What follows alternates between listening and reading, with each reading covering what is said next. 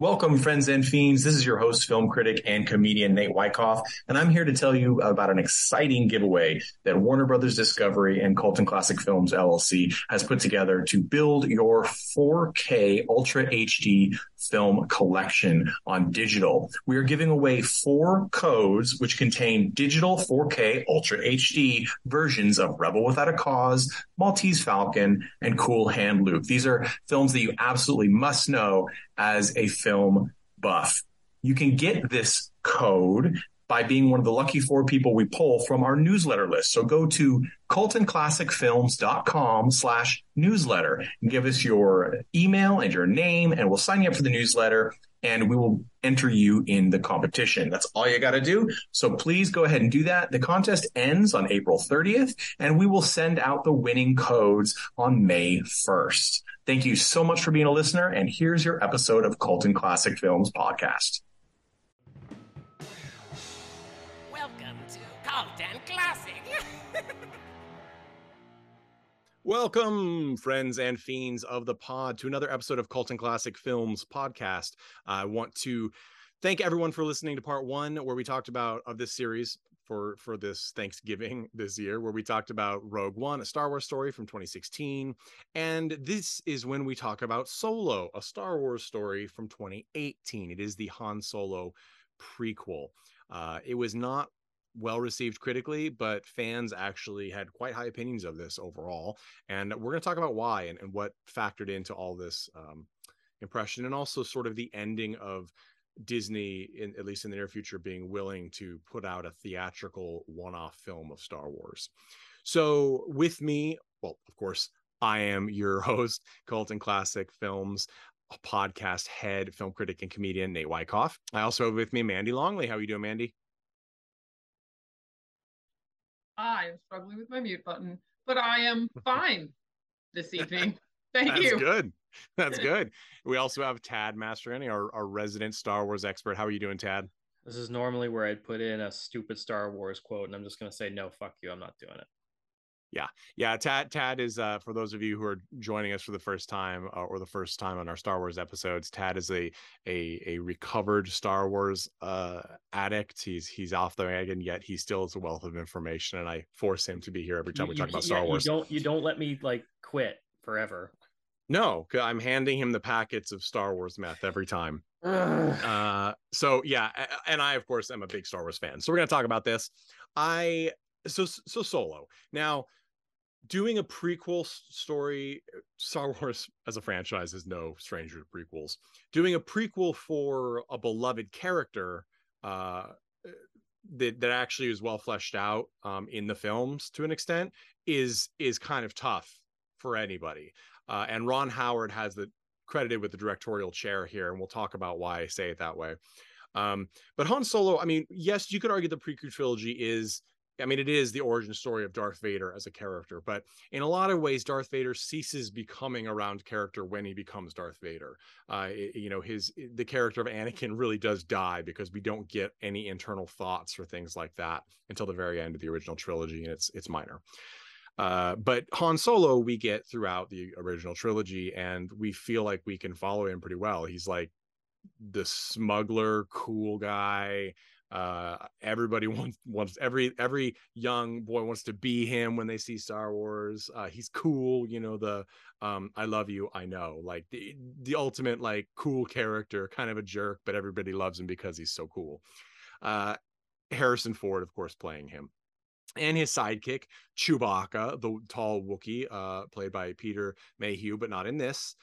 He was played by somebody else for age reasons, but I think he does a good job. But anyway, the plot of this movie is actually a new story that we did not really have any indication of from the pre-existing Star Wars films.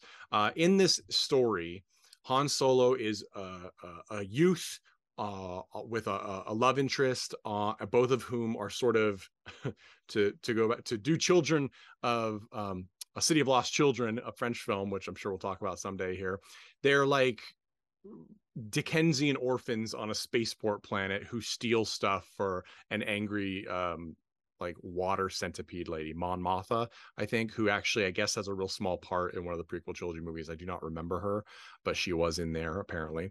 But anyway, so Han at this point in the opening has stolen a piece of space shuttle fuel that he is enough to bribe him and his girlfriend out of this place, and then they're going to hop some sort of freighter ship, get off planet, and they should have enough, wherewithal to get themselves some money, get a ship, and then Han can be the pilot he always wants to be, and they can be free.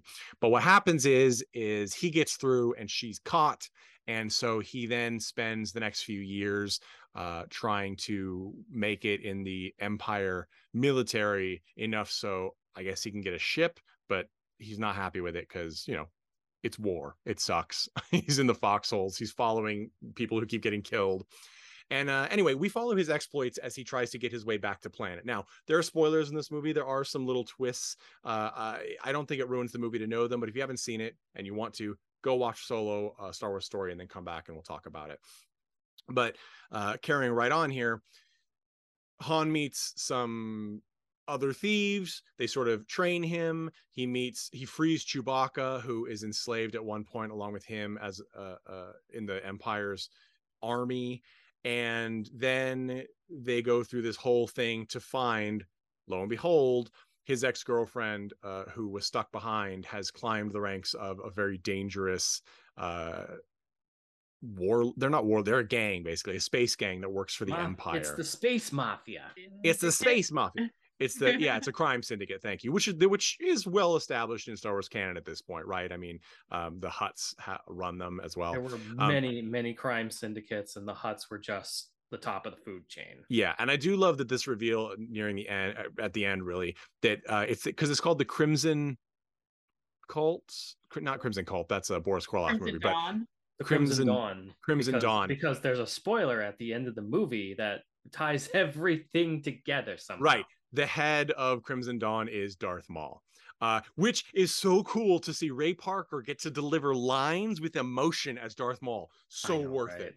I'm sorry, so worth it. We only had to wait like 20 goddamn years for it to happen. Ray Park never gets a freaking break. And I say that jokingly in a way, because of course he's, was one of the best stuntmen and like he's been some great characters, including the Headless Horseman, with, the body to Christopher Walken's head in Sleepy Hollow, et cetera, et cetera, et cetera. But, anyway, back to the story. She's actually climbed the ranks there. Now there's twists and turns with the characters backstabbing each other throughout. There's lots of side characters that, much like what we talked about last week, die. But I like this movie a lot, and I'm going to tell you the difference when characters die in this movie. It kind of illuminates both the world and also the character motivations of everyone else on screen. Whereas Rogue One characters die just to basically say, don't worry about them anymore, the plot's over here. That's pretty much how it happens. And then at the end, wait, everybody's going to die? Well, we're going to make sure you know that, because they're going to die before the planet blows up, and then the planet's going to blow up to double make sure. But it's not like that. They actually die with some sort of imparted to the characters, like a learning character development element. I want to go over real quick before we get to opinions and things. The cast, Alden Ehrenreich plays Han Solo. I was very skeptical going in because a still shot of him he's clearly a different person, but he's younger than Harrison Ford was at the time, blah, blah, blah.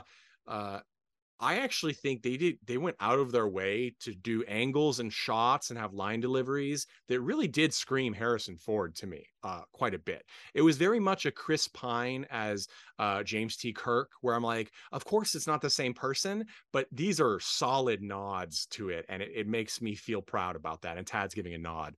So anyway, I thought a few times when I give JJ credit for doing well with JJ Abrams, yes. Of course, now to be as his soon to be thief sort of mentor, we have Woody Harrelson as Beckett. Woody Harrelson, I love as an actor. I think he's fantastic. He really kills it in these mentor roles. He did it in Hunger Games, and he's done it over and over again. Yes, it's a bit of a pigeonhole. Gave off really strong Zombieland vibes. Zombieland, of course. He does it really well, because he's kind of, I mean, it's funny to watch his career, thinking back to like Cheers. He always played like for a long time the dopey kid, but then like as he grew up, I mean, he's a big guy. He's kind of imposing compared to other people just because of his size, and he delivers things really well. And he has like these ice blue eyes and a little bit of like an underbite delivery. Just, I mean, it makes him kind of that perfect world weary mentor. You know, the reticent mentor kind of vibe, and he does a good job. Amelia Clark, of course, everybody's going to say, oh, it's Daenerys or Daenerys, whatever, or Game of Thrones. I'm not the a huge dragon Game of Thrones. bitch. Yes, as Kira, the love interest. Donald Glover takes over as You Lando mean Daenerys?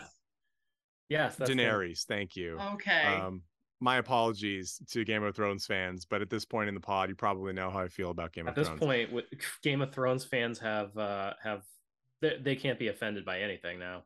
Well, you know, so that's, you know, I mean, everybody can have their fandom. I'm totally fine with it. But we get Donald Glover taking over for Lando Calrissian. This is one that I was really like not sure. I mean, I like Donald Glover a lot.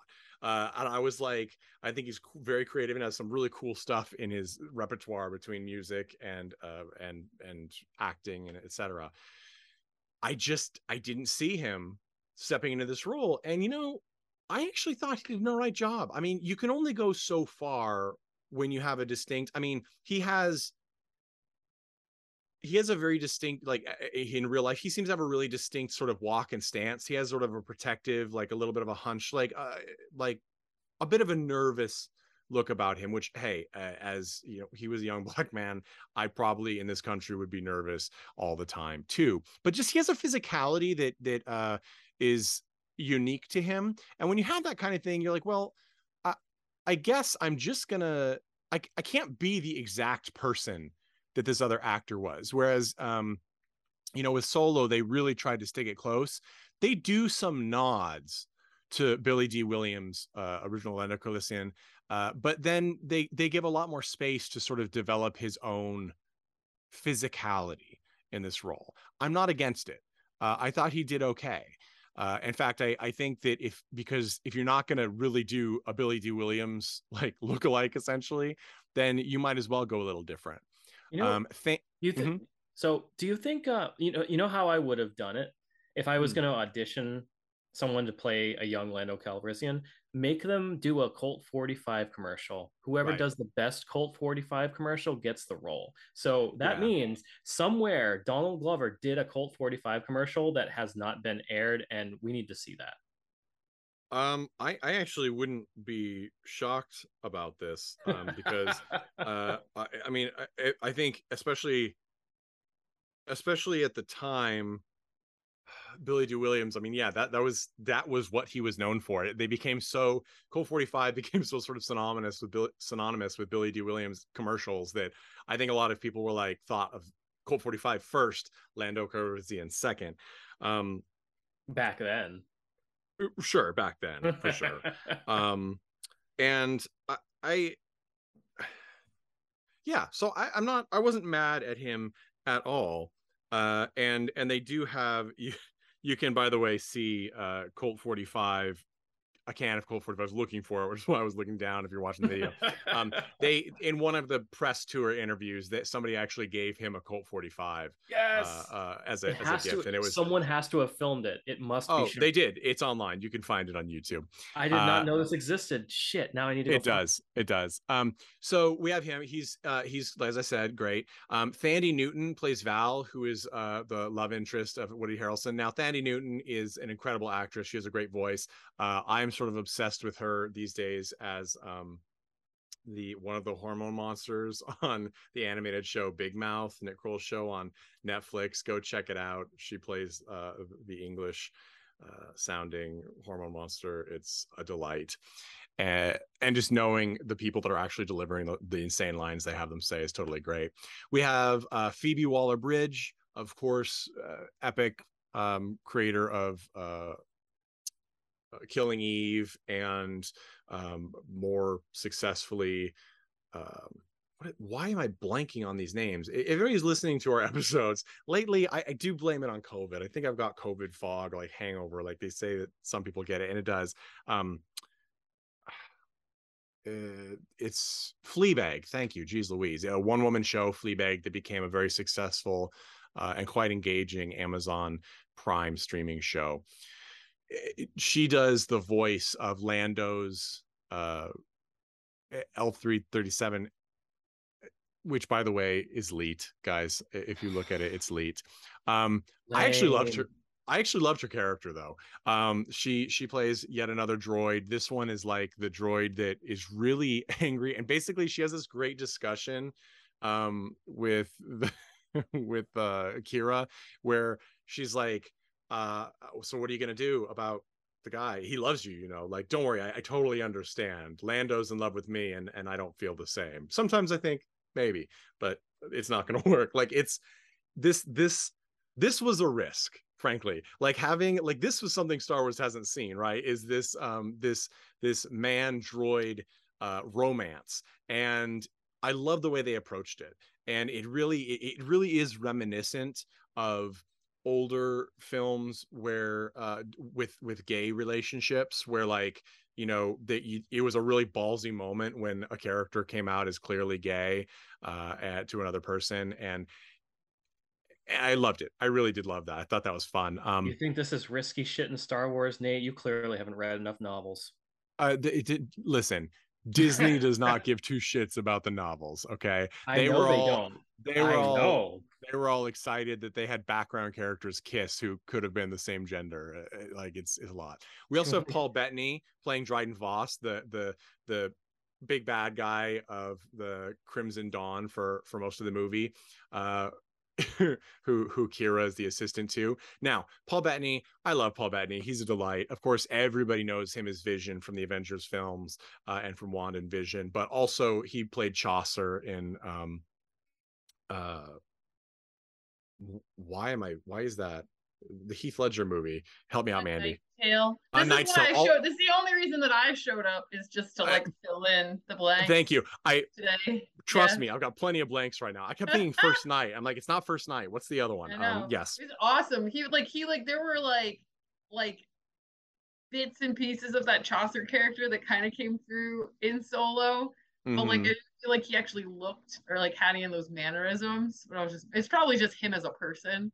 Yeah, I enjoyed it for this just because of the previous role, honestly. Sure. No, when I watch movies, it's all about what people have been in before and like how you're not alone though. You're not alone. Yeah. We also, I gotta say, so people will recognize some things now that maybe they didn't at the time. Aaron Kellyman plays Enfys Nest, who's the rival thieves that keep giving Woody Harrelson's character problems and cause the death of his beloved, and etc. You might recognize her as the bad character who takes super soldier serum and leads an army of bratty super soldier kids in Captain and Falcon and the Winter Soldier. Which, by the way, I actually think was a pretty decent series. Maybe we'll talk about it one of these days. Let us know if we should on our socials or Colton Classic podcast@gmail.com. But so anyway, so there's a good cast. Also, we get Dionne Warwick, who pops into this. Now, Dionne Warwick has played Ewoks. He's been in several Star Wars movies. I'm sure, I don't know. One of the writers, by the way, of actually, okay, so we'll get into the production of this in a minute, so I'll hold on that. But there's a lot of fun people in this movie, and I guess, and it gives us a lot. The cool thing about this is it gives us new moments, things that we haven't seen before in Star Wars, in my opinion, that Rogue One didn't. But also, we get actual, like, kind of fun, clever things that explain things in the future, like how Solo got the Millennium Falcon from Lando Calrissian, how it's that weird ground where it is actually legitimate that he got it because Lando's has been cheating at cards. And when it's a very Western moment, the card isn't there that he thinks is going to be there because Han knew that he was cheating. And so he gets the Millennium Falcon. But we also learn that the Millennium Falcon's like navigational system was taken from the dead body of Leet, of Lando Calrissian's robot lover. And that makes it even more insane. That really does put the seed in as to why I also, regardless of whether I cheated or not, I would not be a fan of Han Solo after he knowingly stole this, partial relic of my dead love. So it's an interesting moment. We also get to see some cool things like a giant eldritch horror space squid getting sucked into a gravity well. That was kind of fun. Yeah, Mandy's giving big fists up. It was awesome. That was amazing. It goes Like, into that like was a cool. black hole. Like, Yeah. the It was cool coolest. too, because I love that they're calling it the Maw. They don't know what it is, but they know this area is called the Maw. And then they fly in and there's this giant creature. And they're like, is that the Maw? And they're like, no, I don't know what that is, which is a delight. Over there. Which is a super delight. And what is it? Oh, never mind. I lost the thought. It was just really, really super cool. Yeah, so I mean, and I agree. There's lots of moments like that which are they're just very aware of the property. And yes, they're giving us things that we may have seen to a point, but they're giving it and then like in the original they say like it's the ship that made the Kessler run in X amount of time, and then so like this whole movie is just explaining like that little tiny line. Right. That run is getting this unrefined starship fuel to a refinery in the time before it explodes because it's unstable. Right. And then they say nobody can do it. Now, of course, there's all these things like, well, parsecs or distance, not time, etc. Blah blah blah. Well, ultimately, that's why when Han said it, everyone's like, "Who fucking cares?" Yeah. Look at what did he do? You ran. You drove a truck. Whoopity shit. Thanks, well, and that's the lovely part it's a trucker moment, right? Like this was done in the 70s all the time with trucker movies, right? We got to get this here in this amount of time. I mean, it's a Cannonball Run, not a Cannonball. Well, it is a Cannonball Run thing, but yeah. So anyway, Smokey and the Bandit, the whole deal. But we get a lot of fun side characters. We get Woody Harrelson's gang at the beginning that mostly die, and it's pretty sad, very Western themed in that way. You get the whole plan, the whole heist falls apart, and then you just have the new kid and the old hand who teaches him. And then again, guys, spoilers here, but the moment when, yes, you could potentially see it coming, but the moment when it turns out that at the end Woody Harrelson's character Beckett has sold out Han Solo.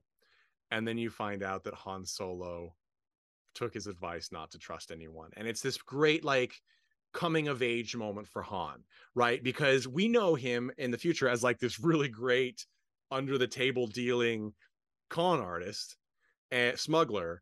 And this is truly the coming of like the learning moments for him to become that character, which is what you want in a prequel, right? I mean, I want to see things that matter. And there's a lot of characters in this that could pop up elsewhere. And in the extended universe, not just the non-canonical, but the stuff like the comics that are considered canonical at this point. They do have a lot of tie-ins to this movie. Kiran, who is his love interest, who, by the way, that part did make people sad in the theater. Because at the end, he thinks she saves him from Voss, kills her boss. And then she's like, go get Chewie and get the fuel, whatever, and then we'll go. Well, she leaves because she instantly calls Darth Maul and is like, basically a power play. I'm the new Voss and I'm going to go meet Darth Maul. So she's working with the Crimson Dawn still because she is, as Beckett says, a survivor, whereas Han Solo is different. He will do the right thing, even if he fights against it. As far as, he's ethical in that way. And we see that in the New Hope trilogy, right? He comes back, he brings the cavalry, he comes back with the Millennium Falcon.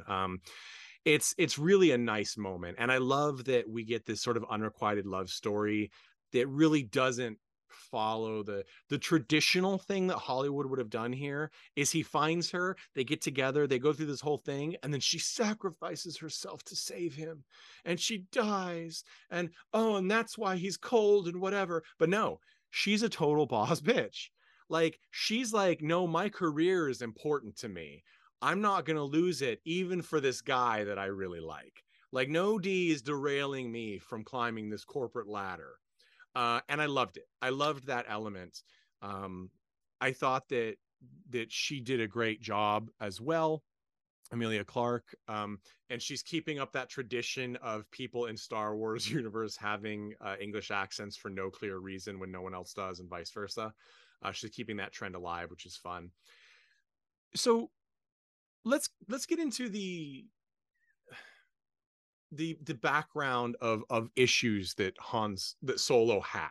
So this movie was in production for a while, and we got ultimately we got Ron Howard as a director, but that's not who originally was working on production in this movie and shot a great deal that didn't make it into this cut. Some of it did, but a lot of it didn't, and that's I guess this is Disney's mistake.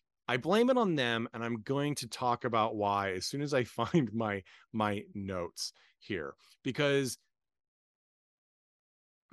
so Phil Lord and Christopher Miller, who are a writing and directing pair generally, were working on Solo. They had what they called irreconcilable differences way into production, lots of stuff in the can, with both a producer and I believe it was one of the Castans, because the script was written by Jonathan and Lawrence Kasdan, another writing pair, and they left. It had real strong like readings of the Super Mario Brothers film, the original, not the current Chris Pratt 3D animated one that's coming out, right?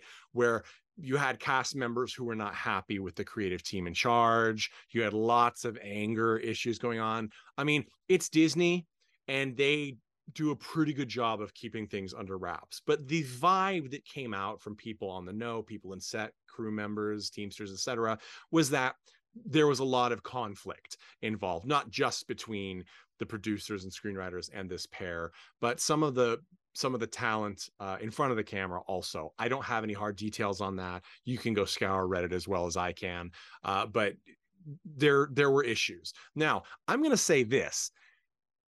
Christopher Miller and Phil Lord, I don't know why Disney brought them in for this movie.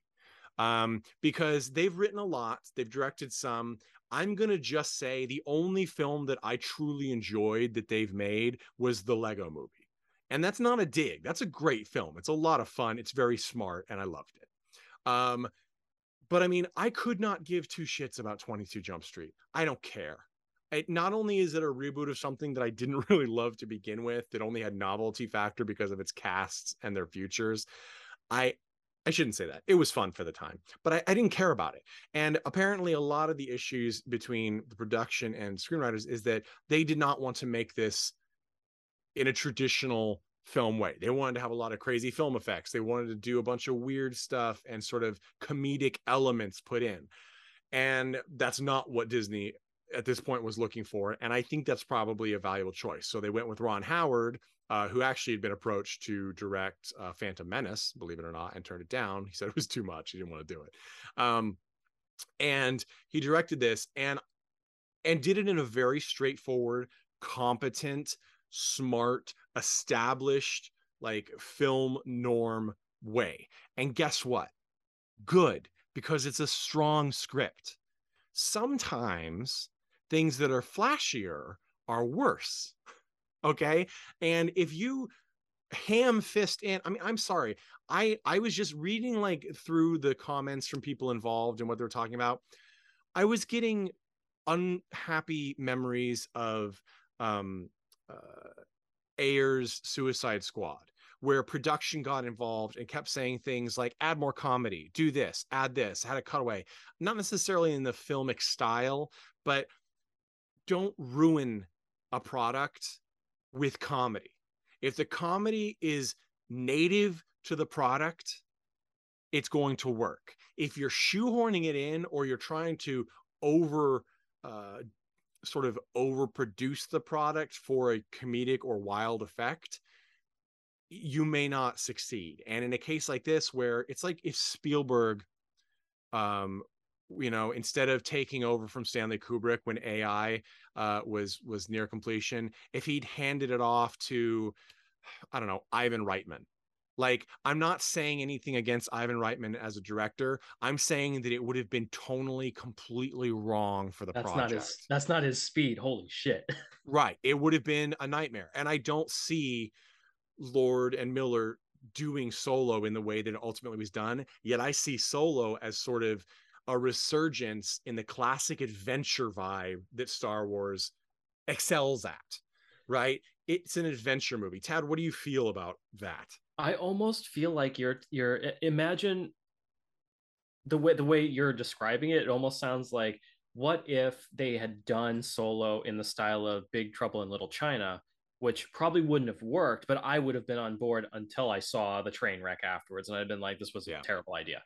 Well, anyway, yeah, you're right. That actually is probably a good parallel. It makes me think of what we got with Super Mario Brothers, which is, I will still, as a Super Mario Brothers movie, it's terrible, but I love it. As an adult, it's one of those movies. No, even as a child, I loved it, because even as a child, I was like, this is absolute batshit, and I love it. I remember being in the theater, and I remember this little kid saying out loud to his mom, "Why did the lady stab Yoshi?" Like, it's like that. That's the memory that sticks out. Like, it's a wild movie. And by the way, guys, if you haven't seen the recut version, the restored cut that is online, we're going to talk about it on this pod in the near future. Go check it out. So great. So much awesome work that the community put in for that. I have to revisit that. So anyway, yes. Now, I did not watch this movie for 2 years, because The Last Jedi is where my love of Star Wars actually died. I still, to this day, have not seen The Rise of Skywalker. I will not watch it unless it's part of this podcast, in which case we'll do it on this pod. But I will either call in sick, or I will curse Nathan's name all the way through the week that I have to do it, because I'm gonna fucking hate it. But I was pleasantly surprised, because again, maybe I'll piggyback on what you said, Nate. I think that this movie was poorly placed in where the movies were being put in. I feel like if this had been one of the introductory movies into new Disney Star Wars, it would have been a massive hit, because one, this movie definitely tries really hard to be a sort of nexus for where some of the TV shows were going. Like, there are Clone Wars tie-ins, there are Rebels tie-ins, there are tie-ins to the sequels, the prequels, and the original, all in this movie. Not only that, there are actual tangible callbacks for nerds like me to the original stories that this is based off of. There is actually one of Zim the Despot's mastheads in this movie, as in acknowledging that Zim the Despot, which I believe I've referenced in a prior podcast, which was from a 1980 the 1980 Han Solo trilogy novels, which was basically just Indiana Jones in space doing things with Chewbacca. That's exactly what it was, but it worked real well because it established that Solo had an actual reputation before the movies started, and this made a distinct call to that. But not only that, there are some legit, like, as someone who grew up on the old extended universe, there are some legit, like, they actually went back, did their research, and went, yes, we acknowledge this, we put this in, this is what they should have been doing in the first place. The Maw is, and what they're doing now, with a lot of the series. Yes, like the Maw is legit. Like, I will bless the Maw. They did that correctly for the most part. The Maw was a cluster of black holes. There was no big old monster back in there. It was just that the black holes were so tight and close together that the gravity wells were almost impossible to navigate. That's why in the novels it was impressive that Solo navigated them, because he knew hyperspace routes that would actually squeeze through there, and it was incredibly dangerous to do so, which gave him a little bit of cred. In this case, it's like, big monster, I evaded a big monster. And we don't know. I mean, they clearly didn't expect the big monster to be there, so likely it was just passing through. That's got to happen in space, right? Yeah. So, and also it's a nice sort of nod I'm to. Sorry, but like, just to talk about, I remembered what we were talking about with the monster before. Did they say at one point in the movie that they were vacuum breathing monsters, or did I mishear them? Because I couldn't go back and I don't watch remember. Because that doesn't make a whole lot of sense. It doesn't make sense, but I mean, it would have to be. it would have to serve maybe. I mean, it's sort of like a layman's understanding of like, well, the space is a vacuum, so it's got to breathe vacuum, right? Like I mean, it doesn't work that I mean, way, but it has to survive that way. In technical jargon, it makes sense that the monster like absorbs cosmic rays as its like for its metabolism. Like, sure, but you don't really need to. Which would explain that in also Star make Wars. sense as to why it's near black holes, because Right. it's pulling in a lot of debris. But we're getting super nerd on that. Sure. Yeah. Okay. And that's my job. It's my job to get super nerd with this. But yeah, and what's interesting, because we talked about Rogue One. So Rogue One had a lot of Easter eggs, and it pulled a lot of things from the film canon of Star Wars, yes. Even using an old reel, right? That and piecing it together in shots. Whereas Solo, like you said, pulls from tons of expanded universe snippets and nuggets, which I love, because as you said, there's so much cool shit out there. Yeah, there were some not good books also, but there were lots of cool things. And what happens is when you're doing canon like this, it's like how Harley Quinn is canon in Batman now, but Harley Quinn was not from the comic books. Harley Quinn was originated in the Batman the Animated Series and was so great that they pulled the character into the comics, and now it's part of the comics. So you can do that, right? If you have a canon, that's kind of it's the good thing about canon. It's when you have a canon and you have all this other shit outside of it, you can pull things in as you please. So when great things happen, it's yours now. You can put it in the canon. So when Disney erroneously said that the expanded universe is no longer canon, well, yes, that's true to an effect, but it's not all of the expanded universe, right? They can choose or introduce characters however they want. It's essentially a reboot where they're keeping some of it. It's like DC does this all the time, so does Marvel, right? You reboot a timeline, but really you're saying, you're still like, oh, well, Joker's still around and I'm not going to reintroduce him. So you're keeping what you want. You toss out everything else. And Solo is where we got to see that they can pull things in from the extended universe and make it a richer universe for it, which is something The Mandalorian does a lot of too. Yes, this movie did pretty much spot on the whole Sabak card game where he wins the Falcon. That's been around for almost 40 years.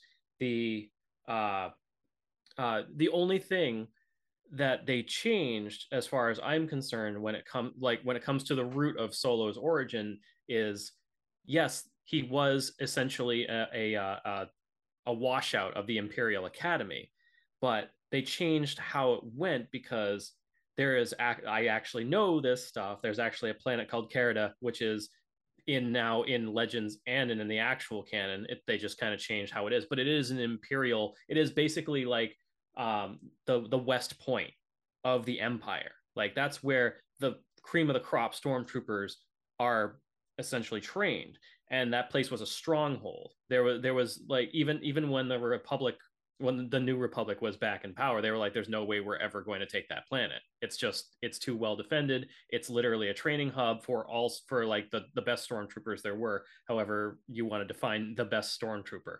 But Han Solo washed out of that academy.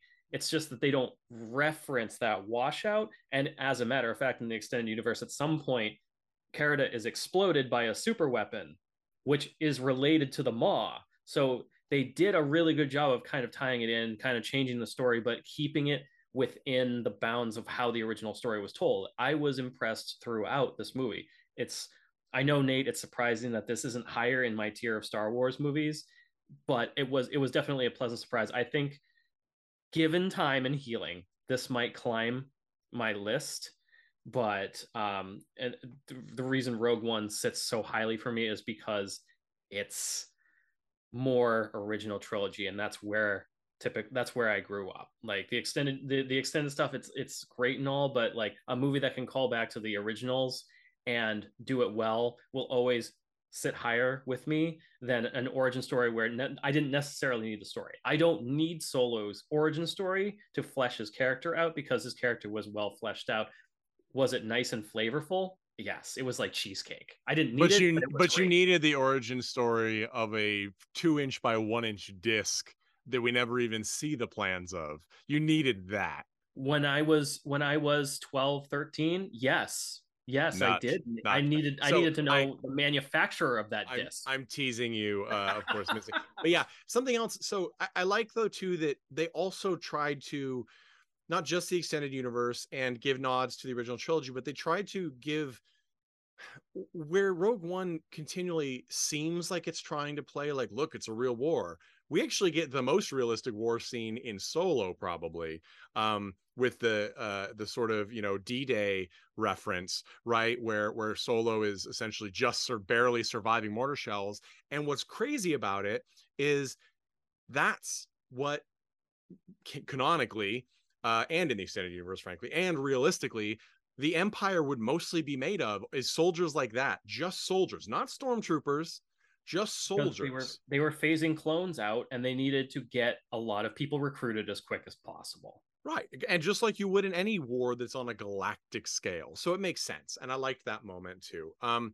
And so we can move into recommendations. I think I find so. I mean, Mandy, I didn't ask you yet. What was your expectation? I mean, did you see Solo in theaters? What was it like watching it this time? Man, I honestly, it's weird. I don't remember. I think I must have seen this in theaters because I'm enough of a Star Wars nerd and surrounded by enough of a constellation of other Star Wars nerds that I would have been dragged in to see it or seen it like pretty soon after. Like the maw of Star Wars fans. It's like kind of where I live right there. But like it, yeah, I don't know. Like, I don't remember being upset by it, but I sort of feel like about this one, the way Nate felt more about Rogue One is like, this one didn't really excite me. And I don't know if it's because of the casting in this one so much. Like I said, I was feeling like Zombieland, like was this like Zombieland / Star Wars, versus like then there's just like people who I don't recognize, like in the main roles, which sometimes is great if like the whole film has like a very clean slate feel to the casting. But when you start like mixing up with these like huge names, and I know it's Star Wars and that's what they do, but like you mix it up with these like really huge names and then like people that you don't recognize, and it just feels really unbalanced to me. I kind of start losing it just from, you know, a layman's perspective. Like I'm just like, I kind of don't like, it doesn't feel even to me of like what I am seeing on the screen. But like overall it's a super fun ride. Like Tad said, it's like cheesecake. Like I wasn't upset watching any of this. I didn't overanalyze any of it while I was watching it. It's got some fun things, got things that you're gonna recognize from the overall Star Wars universe. It's really great to see like the characters that are so lovable from the original 3 movies. There's sort of like, oh, this is what they were like in high school, or you know, like Yeah, really need the backstory, but like look at their cheeky hijinks, like, you know, like here's your wicked cool ship that you have to keep locked up because everyone wants to steal it and you've got a boot on it. It's booted. Like, you need to break out your, you know, like, but playing it like so cool, like, oh yeah, like it's totally on purpose. So it's like fun. It's just like, you know, don't overanalyze it. I guess with anything with Star Wars, don't overanalyze it because it's just like space western / war film. Yeah, that's what I've been trying to say for years now. It's like shit. I should stop thinking about it. It always has been. And it continues to be such. And this one was a fun one. And I mean, I love the scene with the capes. We're like, oh yeah, trying on Lando's capes. And I think he's like, she's putting a fire out with the capes. He's like, no, that's like a custom. That's custom made. Yeah. No, it's funny because you keep using the word fun with this. And that's something that I've always felt about Star Wars. And that's something that I didn't like about Rogue One. It's not fun. Yeah, it's not Nothing fun. about it is fun. Nothing is fun. There's zero interest in fun at all. And I think whereas Solo, you know, I liked it because it does expand the universe for me. There's a lot more things to see. But also it's where and frankly, it's funny because as you said, like it's actually where, Tad, you kind of mentioned this, it's actually where Star Wars is now, which is popular.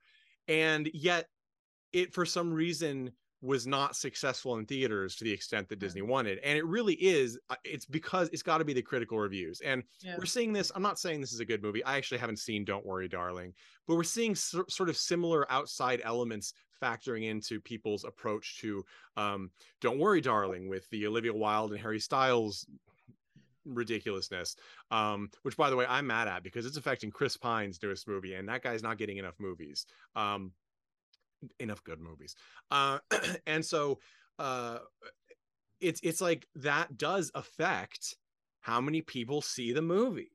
And when Disney didn't see the returning dividends, it effectively killed the entire opportunity in the near future to get one-off Star Wars movies. We might get them now, but they're going to be in the form of direct to streaming on Disney Plus, which, I mean, they're going to think, why do that when we can just do a series? And frankly, I'm enjoying the series, so that's fine in that way. But Disney is still afraid to move forward in the universe. We will get, like, The Mandalorian feels so new, but it does take place in the past. Like, it's not, like Rise of Skywalker is the last thing in, in the thing. And it's funny too, because Tad, you mentioned Last Jedi was your least favorite, and I know you haven't watched Rise of Skywalker.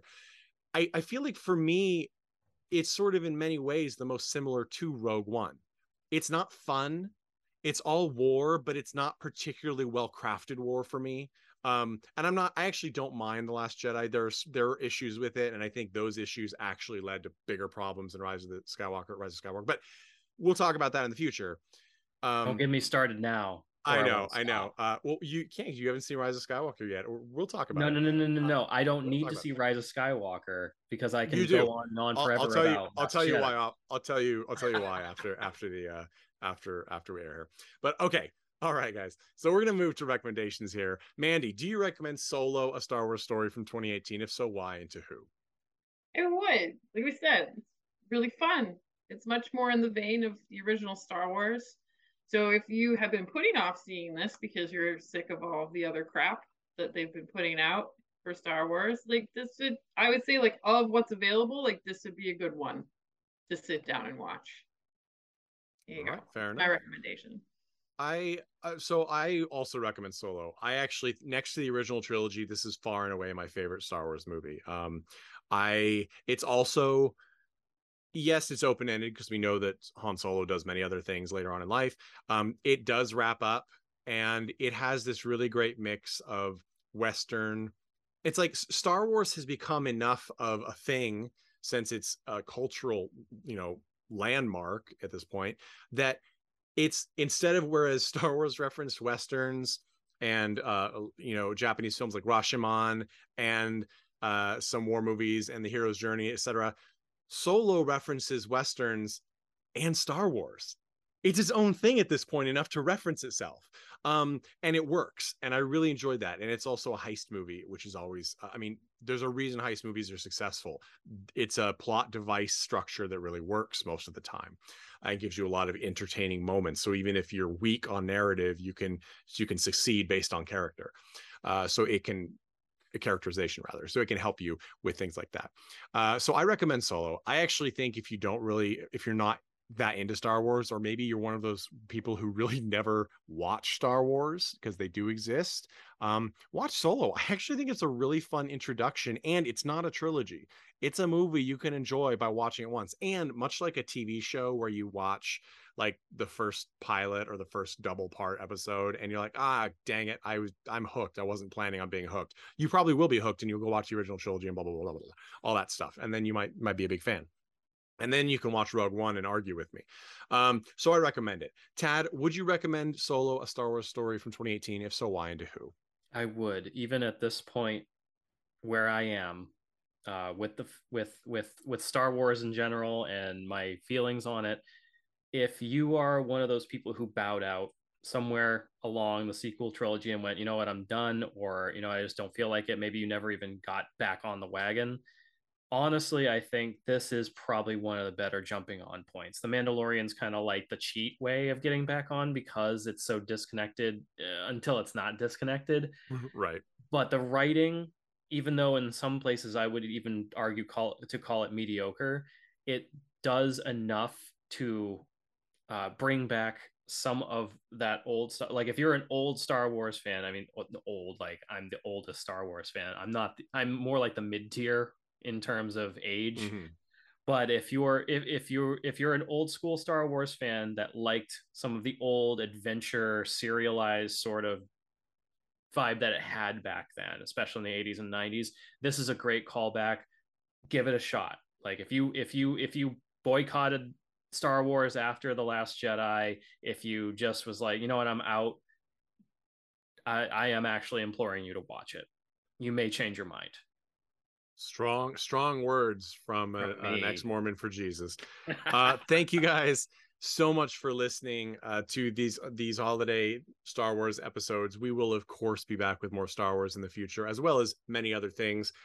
We have some super cool, super unusual films, both legendary classic cult films that are not well known, and also some new stuff too that is worth it even for people like me who prefer old things.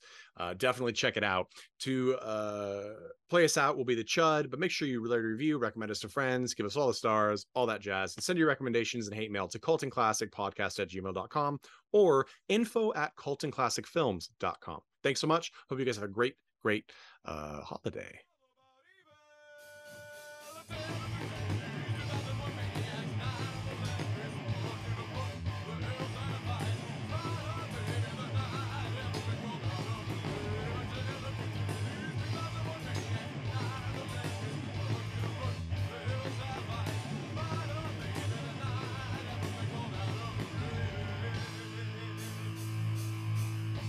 Hey everyone, thanks for listening to Cult and Classic Podcast. This podcast is important to me, but what's more important are the rights, privileges, and freedom from violence of everyone in this country and in this world. And that means supporting Black Lives Matter. If you'd like to make a donation, please go ahead and visit cultandclassicpodcast.com, where we have a list of places you can donate and help out. And please stay safe.